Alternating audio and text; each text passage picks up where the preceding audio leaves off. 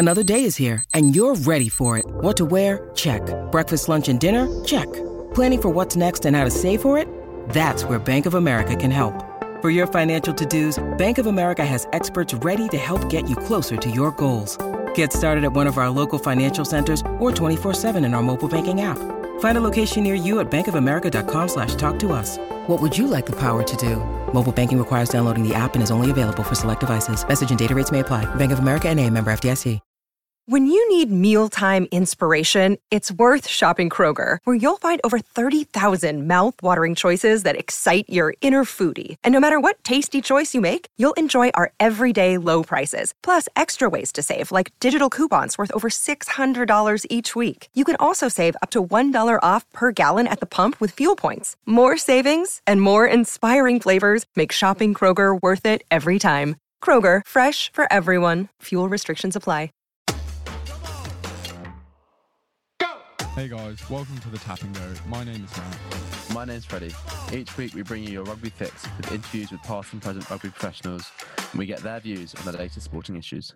Hey guys, welcome back. Matt and I here. Hope you're all well this morning. Today we're joined by an England legend with almost 200 Premiership appearances, 5 games to the Lions. He's opened his own restaurant number 3, and of course he captained England in the 2007 World Cup. This is of course the raging bull himself, Mr. Phil Vickery. Phil, how are you this morning? I'm very well, thank you. No, lovely to be on. Good to have. I'm looking forward to having a chat. It'll be good. Well, I guess they recently announced that there's not going to be any grassroots rugby until 2021. What sort of effect do you think this will have on rugby as a game in England?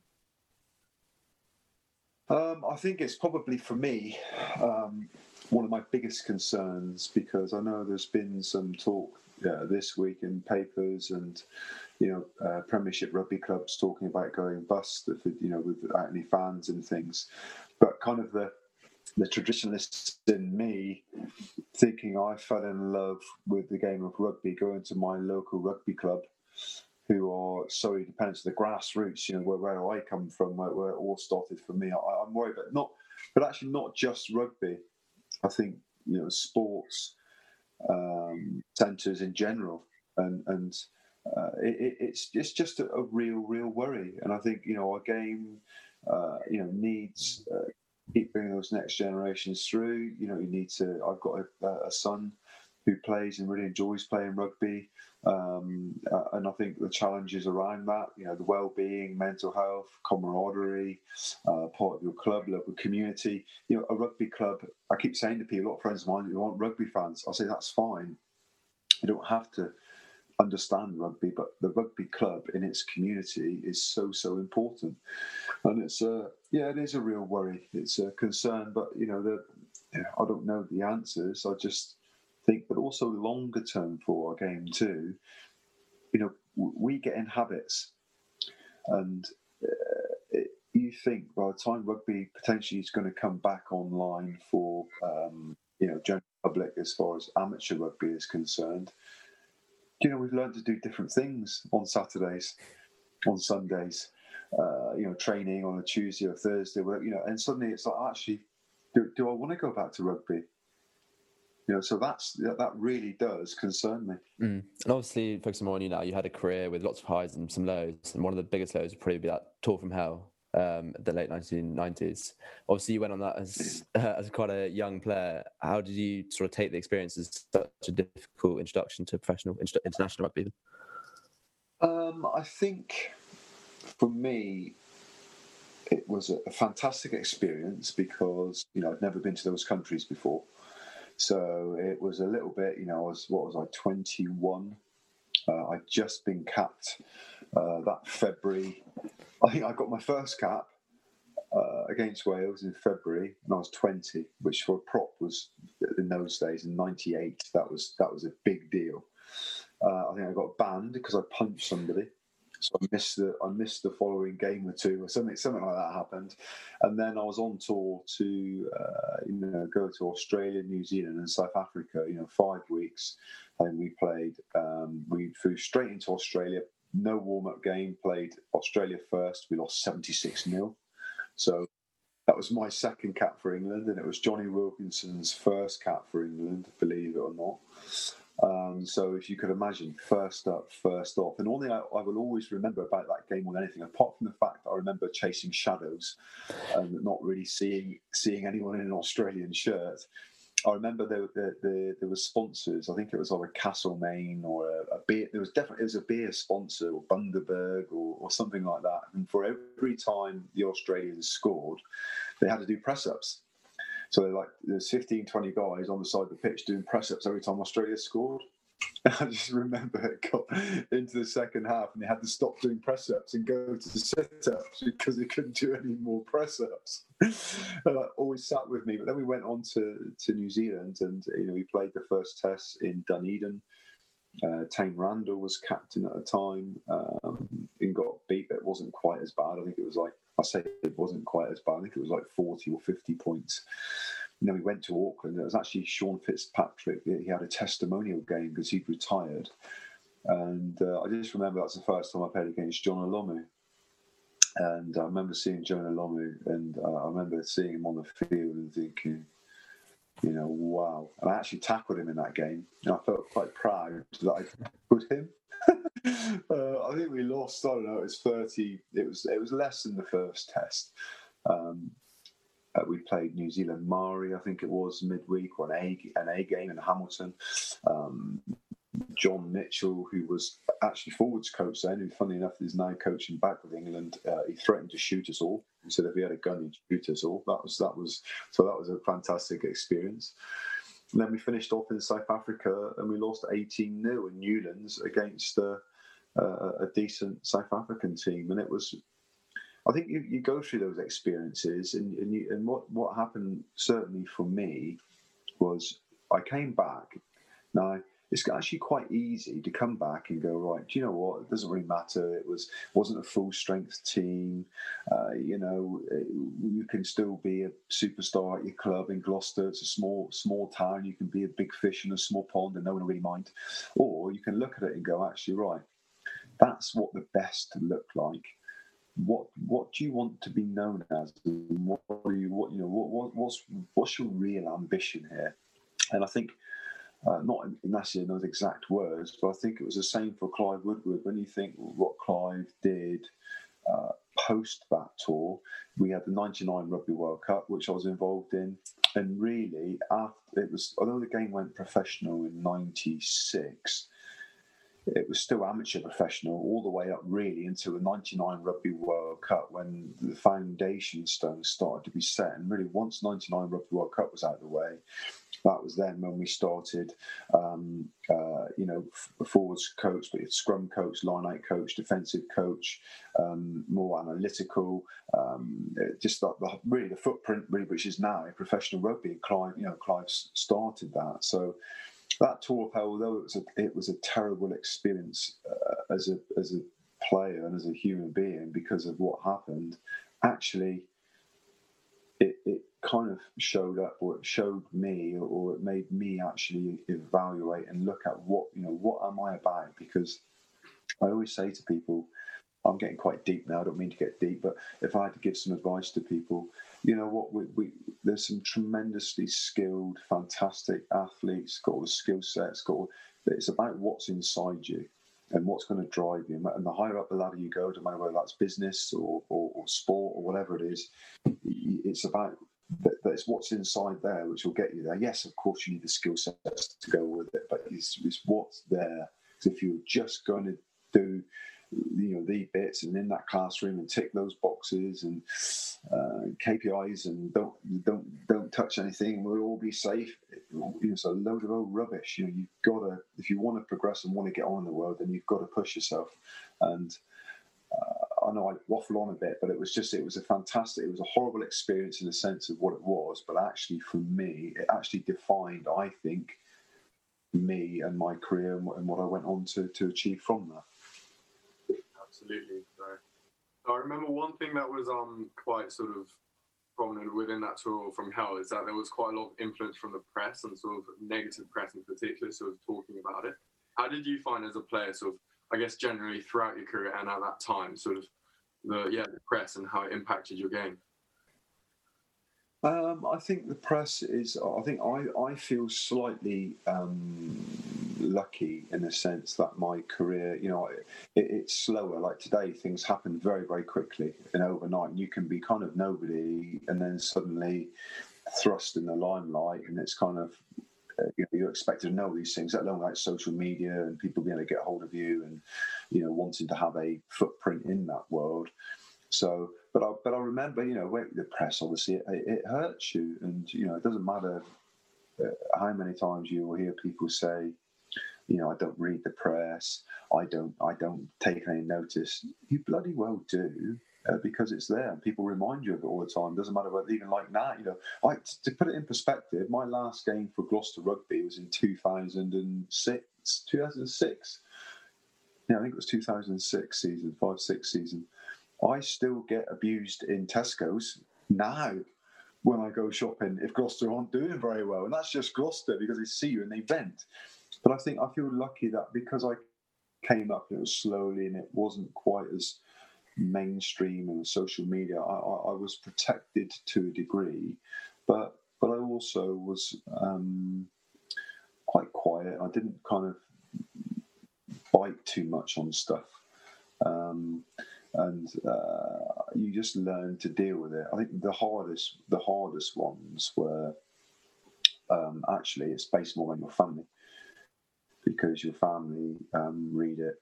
And your family get upset, and like when you're a 20-year-old kid, and your mum's phoning you up crying because she's read articles from a certain journalist, that's more upsetting than the actual article. And also, a bit later in life with children, and the kids are quite cruel sometimes in things they say, but it's all part and parcel. I treat people the way that I want to be treated. There is an element of when you're in that limelight, the responsibility, and with that comes the fact, and you can't have it both ways. You can't have it 1 minute you want to be known and famous and commercial activity and be profiteering from it, and then suddenly 2 minutes later, I never asked for this. So I take away 99% of journalists and people were pretty good. It's slightly different for the guys now because people can make personal attacks on you through so many more different channels, and which is different. But like I said, I was always fairly good, and actually I had a great relationship with the press guys. I used to have good fun with them. And even like today, that I consider someone to be not like you phone them all the time, but friends and people that you knew. You interacted with each other. It wasn't for me. It wasn't like a them and us too much. It was, you were kind of all in it together. They'd go away on tour with you. They'd be there for the whole time, and they understood you, and you actually got to know them as human beings. So we'll move on to slightly more positive aspects of your career. And obviously, 2003 must have been, or probably was, the best moment of your career. Then obviously in 2007 you led the England side. We were wondering what sort of did it change from being a player for High-North in 2003 to being the captain in 2007? Yeah, well, it's interesting. I was actually with Martin Johnson in the week, and we were talking about stuff. And I still say to this day, one of the most nerve-wracking experiences I think I've ever had. Bearing in mind, I captained England. We'd won Barbarians games, which were the warm-ups of tours and things like 2001, 2000, and I'd done bits and pieces there. I'd captained England against Argentina in Buenos Aires when John didn't go, and we beat them over there, which was an amazing game to be involved in. I remember Dave Flatman was playing a really, really good game, and Steve Thompson. It was just, anyway, but the point about John is I remember being in Rugby World Cup 03, and I got asked to captain England against Uruguay because Martin was rested. But I was so nervous, and I said this to him on Thursday evening, because you have all your peers there. So bear in mind at the time in that team that we were in, when you think about captains, so, obviously Martin, Lawrence Delalia was there, Neil Back was there, Jason Robinson was there, Johnny Wilkins was there, Mike Catt was there. Everyone was there, but he chose me. And I remember the final, like the end of the week before the game, like the Friday night before the Saturday, whatever the day was, the coaches do their little bit, and then they leave the captain to speak to his players. So you can imagine me looking around that room with all the big guns in it, and me being me, and just being myself. I just didn't know what to say. I won't tell you what I said because I don't want to use bad language, but it was to the point of, we were under some pressure. The coaches had done a fantastic presentation. We'd done a little bit of a movie, the soundtrack and all the good bits, a little bit of feel good, and I was pumped. I was like, I'm ready to go to war here. And I remember saying, I won't use exact words. I said when Clive and the coaches left, I was saying along the lines of, whatever they've said means nothing. It's about us tomorrow going out with a smile on our faces and actually really enjoying each other's company and going out and playing rugby. And I was literally, that was it. It was 30 seconds. And all the boys got like that, yeah! And I kind of, it always sat with me, people, I don't know, but I am very much me, and that's not right necessarily wanting to like or whatever. It's just I'm very authentic to me in the way that I lead and the way that I captain. Obviously, you've touched on that, but obviously, can you talk us through, so Rugby World Cup final games tend to kick off later in the day or in the evening. How do you as a player sort of go about what happens during the day of the final? How do you keep yourself occupied? I think by the time we'd got to the final, there were lots of very sore bodies. Training actually is very tapered. You're not learning new skills in training. You're not coming up with huge amounts of different variations. You're looking at subtle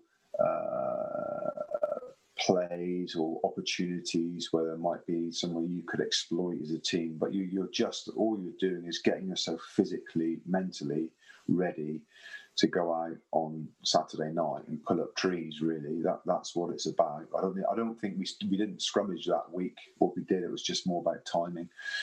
But I think it's long days, particularly the evening kickoffs. I was lucky because Clive was very proactive with girlfriends and wives.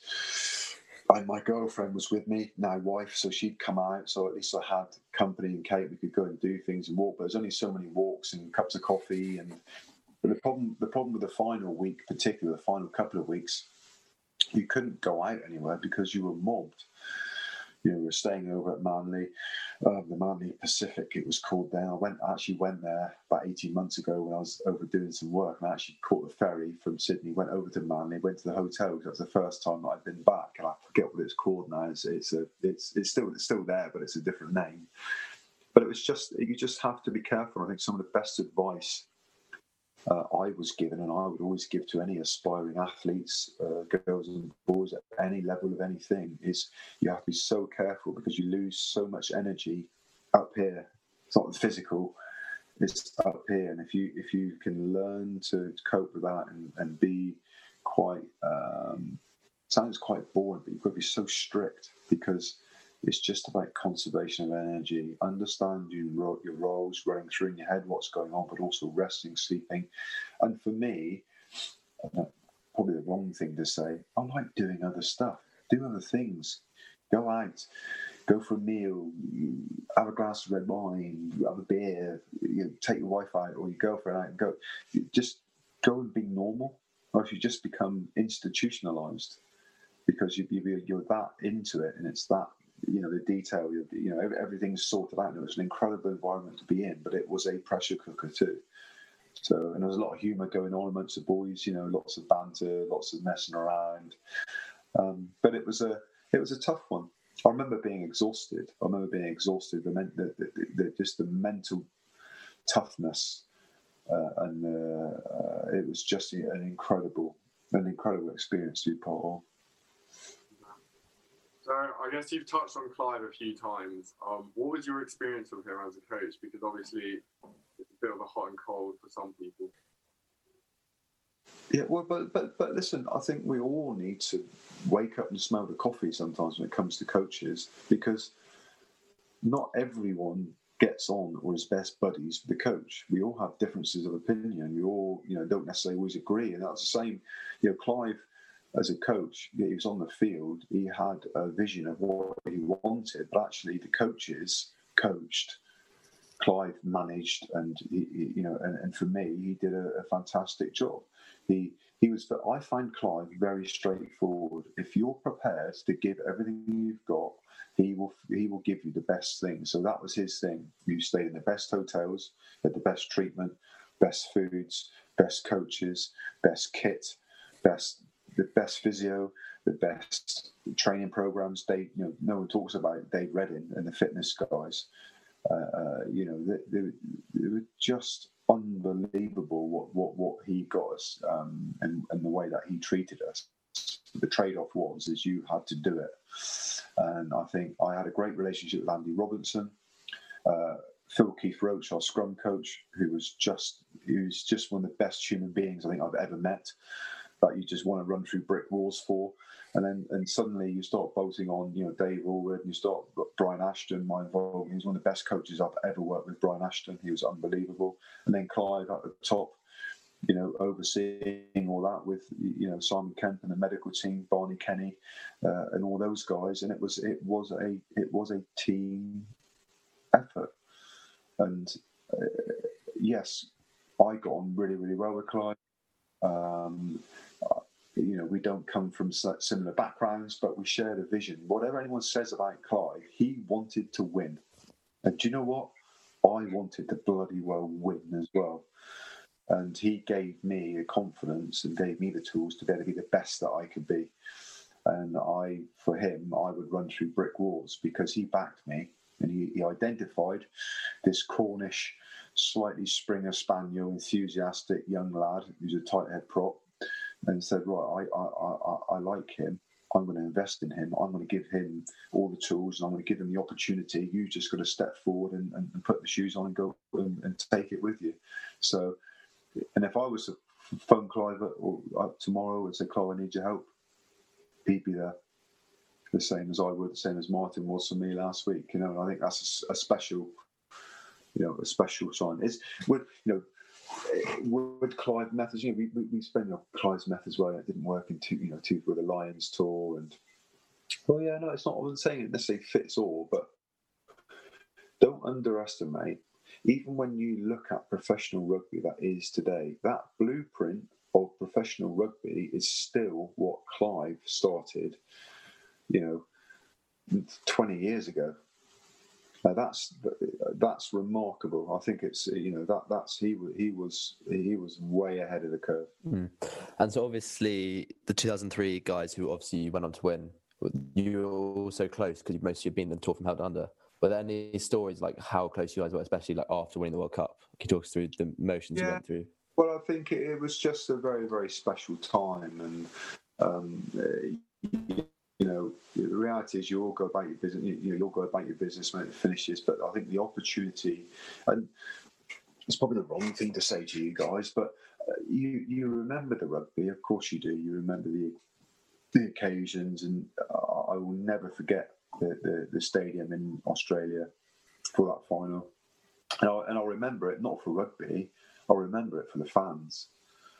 The white shirts, the flags. It was just incredible, and I wasn't particularly nervous about the final because you kind of there, and I didn't think about it. It was just the fans, but thinking about the lads, it's more about coming home and being able to celebrate with people, and you're a world champion, and coming back to Heathrow, that experience at Heathrow and the people, and I said to Martin, I remember the security guard. We got off the because we flew on a BA plane, but it was full of, fans and people.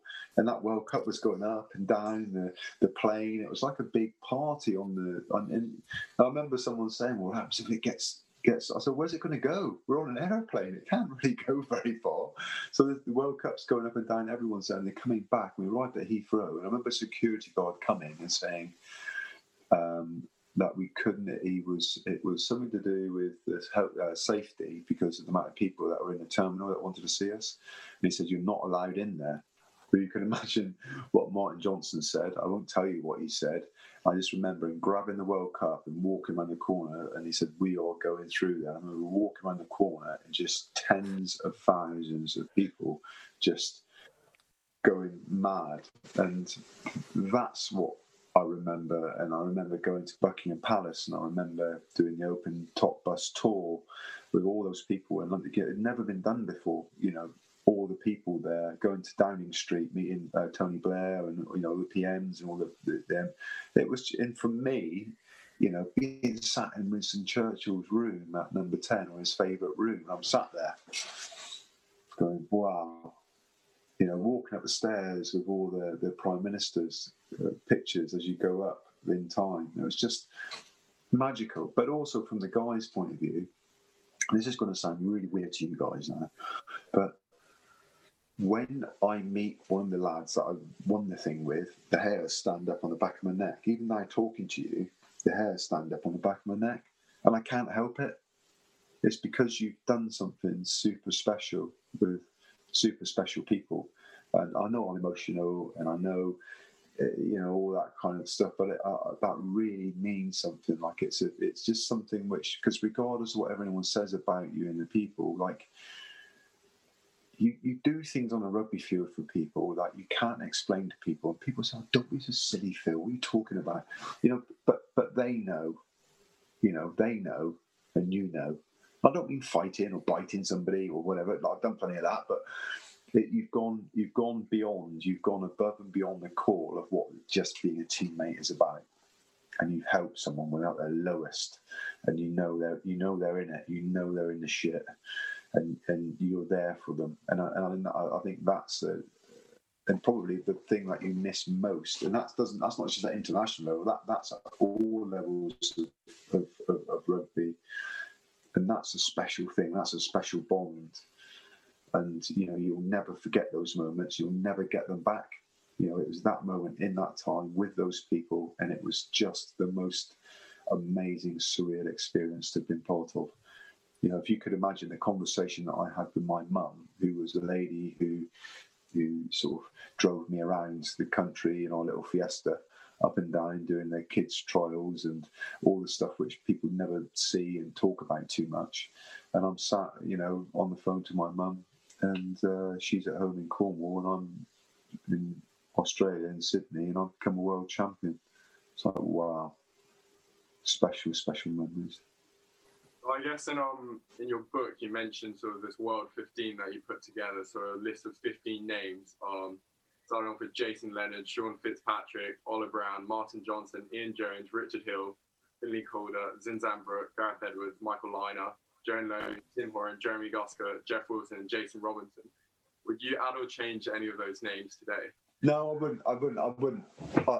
Listen, I could spend days thinking about, and you think there's loads of others, but it's just, I'm very blessed to have, because I was young when I started, so I actually played against people I watched on BBC Grandstand who were my heroes. So I caught the careers of like a Jerry Gusker, who I watched as a kid. I just managed to play with Jerry because I was a baby coming in the team, and I managed to play against like Brian Moore, but like it's like club level, not international. So I crossed over with some really special people, and the reason I put like Finley Calder and Sean I just caught Sean Fitzpatrick. Sean Fitzpatrick, I played for an England select team. That was the autumn of '97. He was trying to get back to fitness with the All Blacks touring. He actually I played against him down at Bristol at Ashton Gate, so he was like a hero because I used to watch him as a kid. I actually played against him.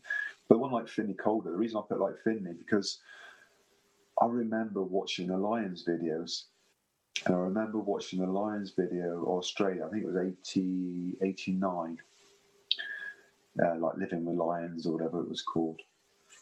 I just remember hearing him speak, and I remember watching some of the VT stuff. I remember thinking, wow. Never met the guy. I've met him since to say hello to, but I've never met the guy. I was thinking, I want to play with you, sunshine. God, I'd play for you.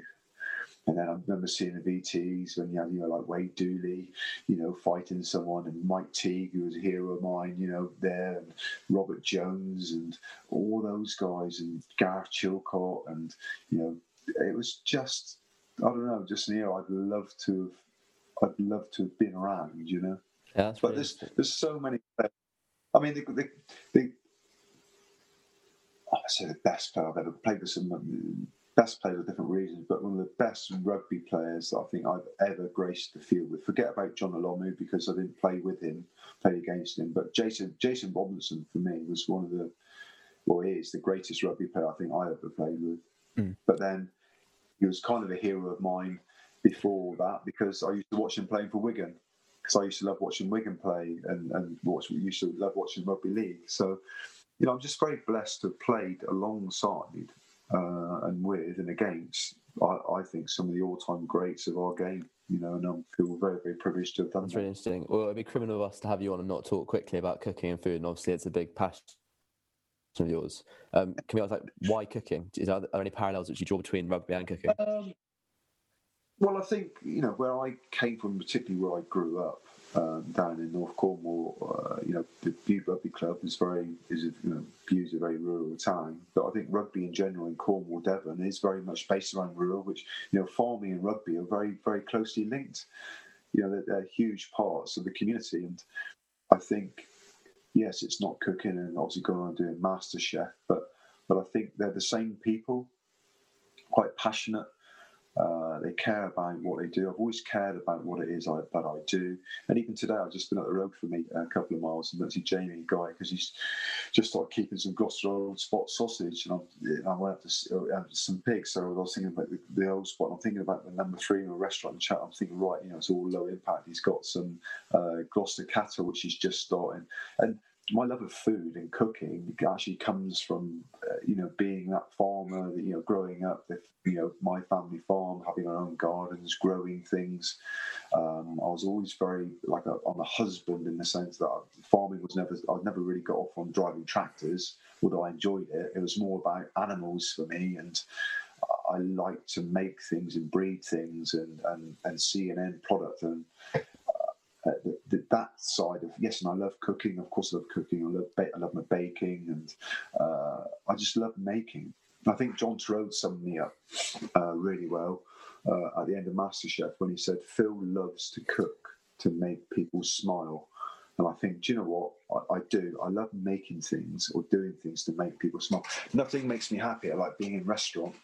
Like I was in restaurant last night, and you've got a table of 6 of a family, and then because it's very much about small plates and sharing, and there's conversation going on, talking, chatting, eating good food, people laughing, smiling, talking, and I love that about food. I love the whole bit. I like to know where my food's come from. I like it to be cooked well. Of course, textures, flavours, contrasts, but it's people you're with and friendships and beers and wines and drinks and juices. But it's the whole bit, really. I just love food. It doesn't matter what it is. It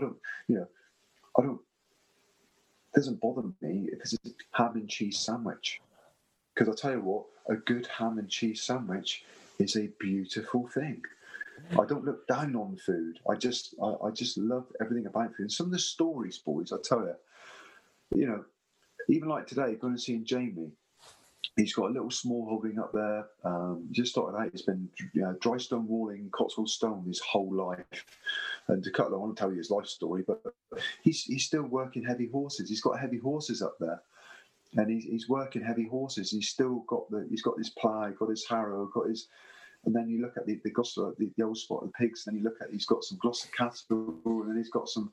And you think, but no one really knows about him, and he's all about low impact. It's about environment. It's working with the countryside, and I just love that. Like at restaurant, like the guys who I get all my fish comes up from Cornwall, and well, I'll take you a step further back than that. I got a message from a guy who does charcuterie, Dutchy charcuterie, a couple of years ago it was. He said, "Phil, would you give me a post?" I haven't got very many followers and stuff on Instagram. I'm quite new to it. I don't really understand it, but I do a bit. I said, I prop place number 3 in Red Roof. So I'm like that. Of course I will. I might put a post out for you. To cut a long story short, I'm now selling his charcuterie in restaurant because he's doing an amazing job, started his own business, doing it himself. He's winning awards.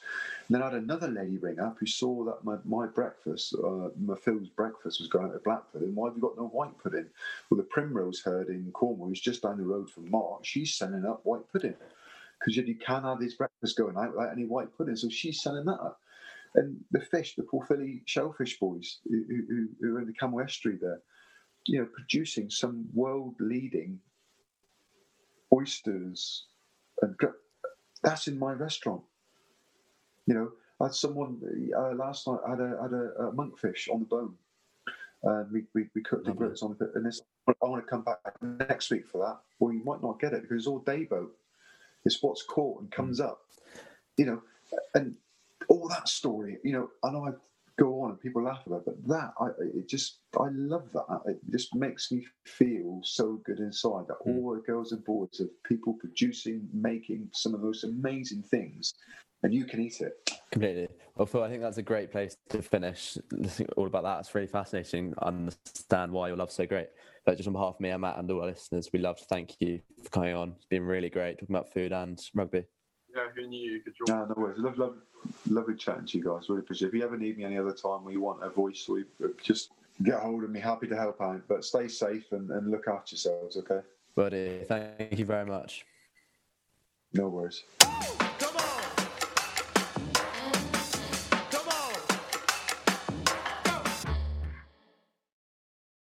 Sports Social Podcast Network.